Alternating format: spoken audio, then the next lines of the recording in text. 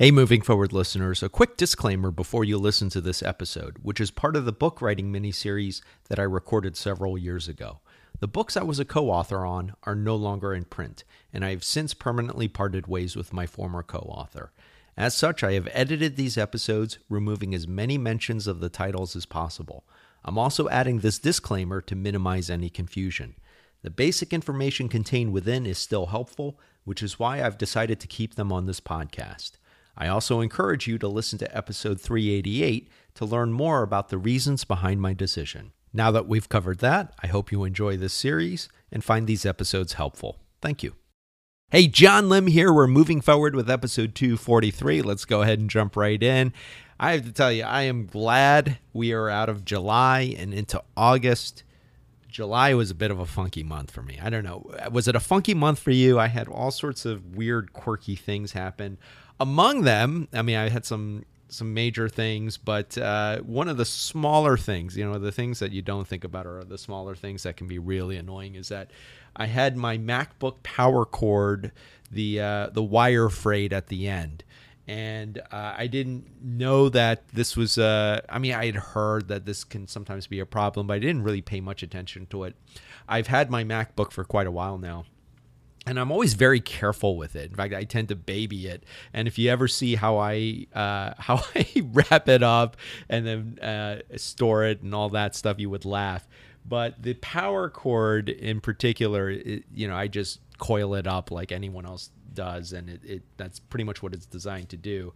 And it'd been fine up until right in the smack in the middle of July, when I noticed that the end was frayed. And when it frays, if you've ever had that happen, it looks awful. And basically it was not getting juice to my MacBook. And of course I need this thing because I do so much on it. And so I went on YouTube, and I realized I use YouTube now more to find the answer to things than Wikipedia or any of the other sites that are more article-based. It's interesting that you can find so much on YouTube. And apparently this is a common issue. There were a lot of YouTube videos that not only talked about the problem, but gave solutions to it. And I'm not much of a engineer, techie type. Some of the videos are really advanced. Like if you really want to fix a frayed wire, they actually go into this, and you need all kinds of tools and stuff like that. And that's not my thing. But what I did learn was that preventative care is probably the best way to ensure the longevity of your MacBook power cord. And of course, hindsight being 2020, that's not something I thought about over the past couple of years. But it was interesting. One of the solutions is to really just, when you get a MacBook power cord, is to reinforce it with electrical tape. But probably the most clever, simple solution I saw was when you get a new MacBook and a power cord, and I may do this because I've got to get a replacement now, is that you take a clicker pen, open it up, take the spring out, because it uses a spring mechanism around the inkwell, and then basically wrap it around the cord, and that basically gives it a little extra reinforcement. So when you're curling it up, it's not going to be as abrasive in bending the wire. I thought that was really clever. Sadly, though, none of those solutions saved my my MacBook power cord. It's funny, a buddy of mine actually gave me, he said, "Hey, don't worry, I've got a spare." He had a knockoff from China, but it makes this really annoying buzzing sound, and I don't know what that is. In fact, I had to charge up the MacBook with that thing before I started recording this podcast because I didn't want you to hear that buzzing noise. But it looks like I'm going to have to break down and just get buy a new OEM or a new Apple power cord. But obviously I'm going to look at it more towards making sure that it's reinforced somehow. I'd love to hear about any tech tips that you have, and at some point I may do a whole series or mini series on life hacks and tech tips and things like that.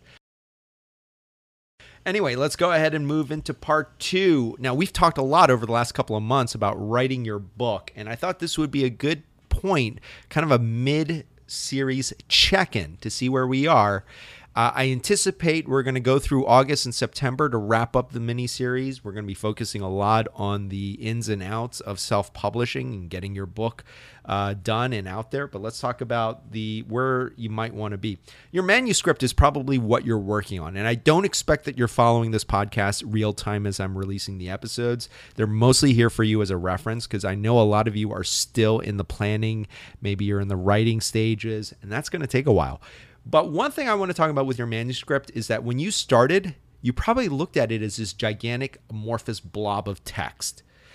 By now, though, I hope you're looking at it more in terms of building blocks, very structured, very methodical, very organized. Folders, documents, sections, chapters, and then look at the overall progress of your book according to an anchor that I've talked about before, BME, beginning, middle, and end.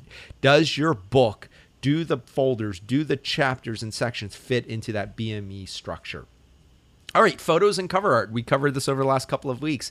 Have you started reaching out to people for photos if you don't have ones, or have you started looking at photos of your own that will help provide context or illustrate your story?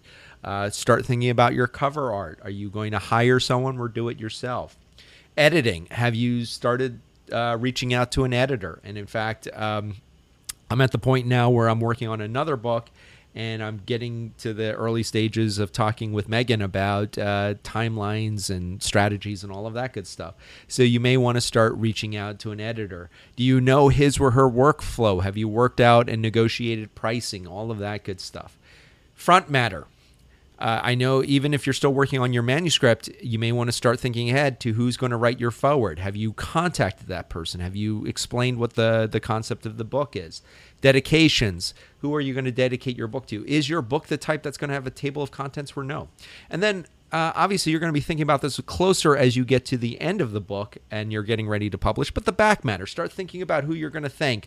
Who are the people who contributed to your book? People who contributed photos or research or ideas, or just generally people in your life who inspired you and encouraged you throughout the journey. Start thinking about your author's bio and maybe including a headshot. It doesn't have to necessarily be a professional headshot.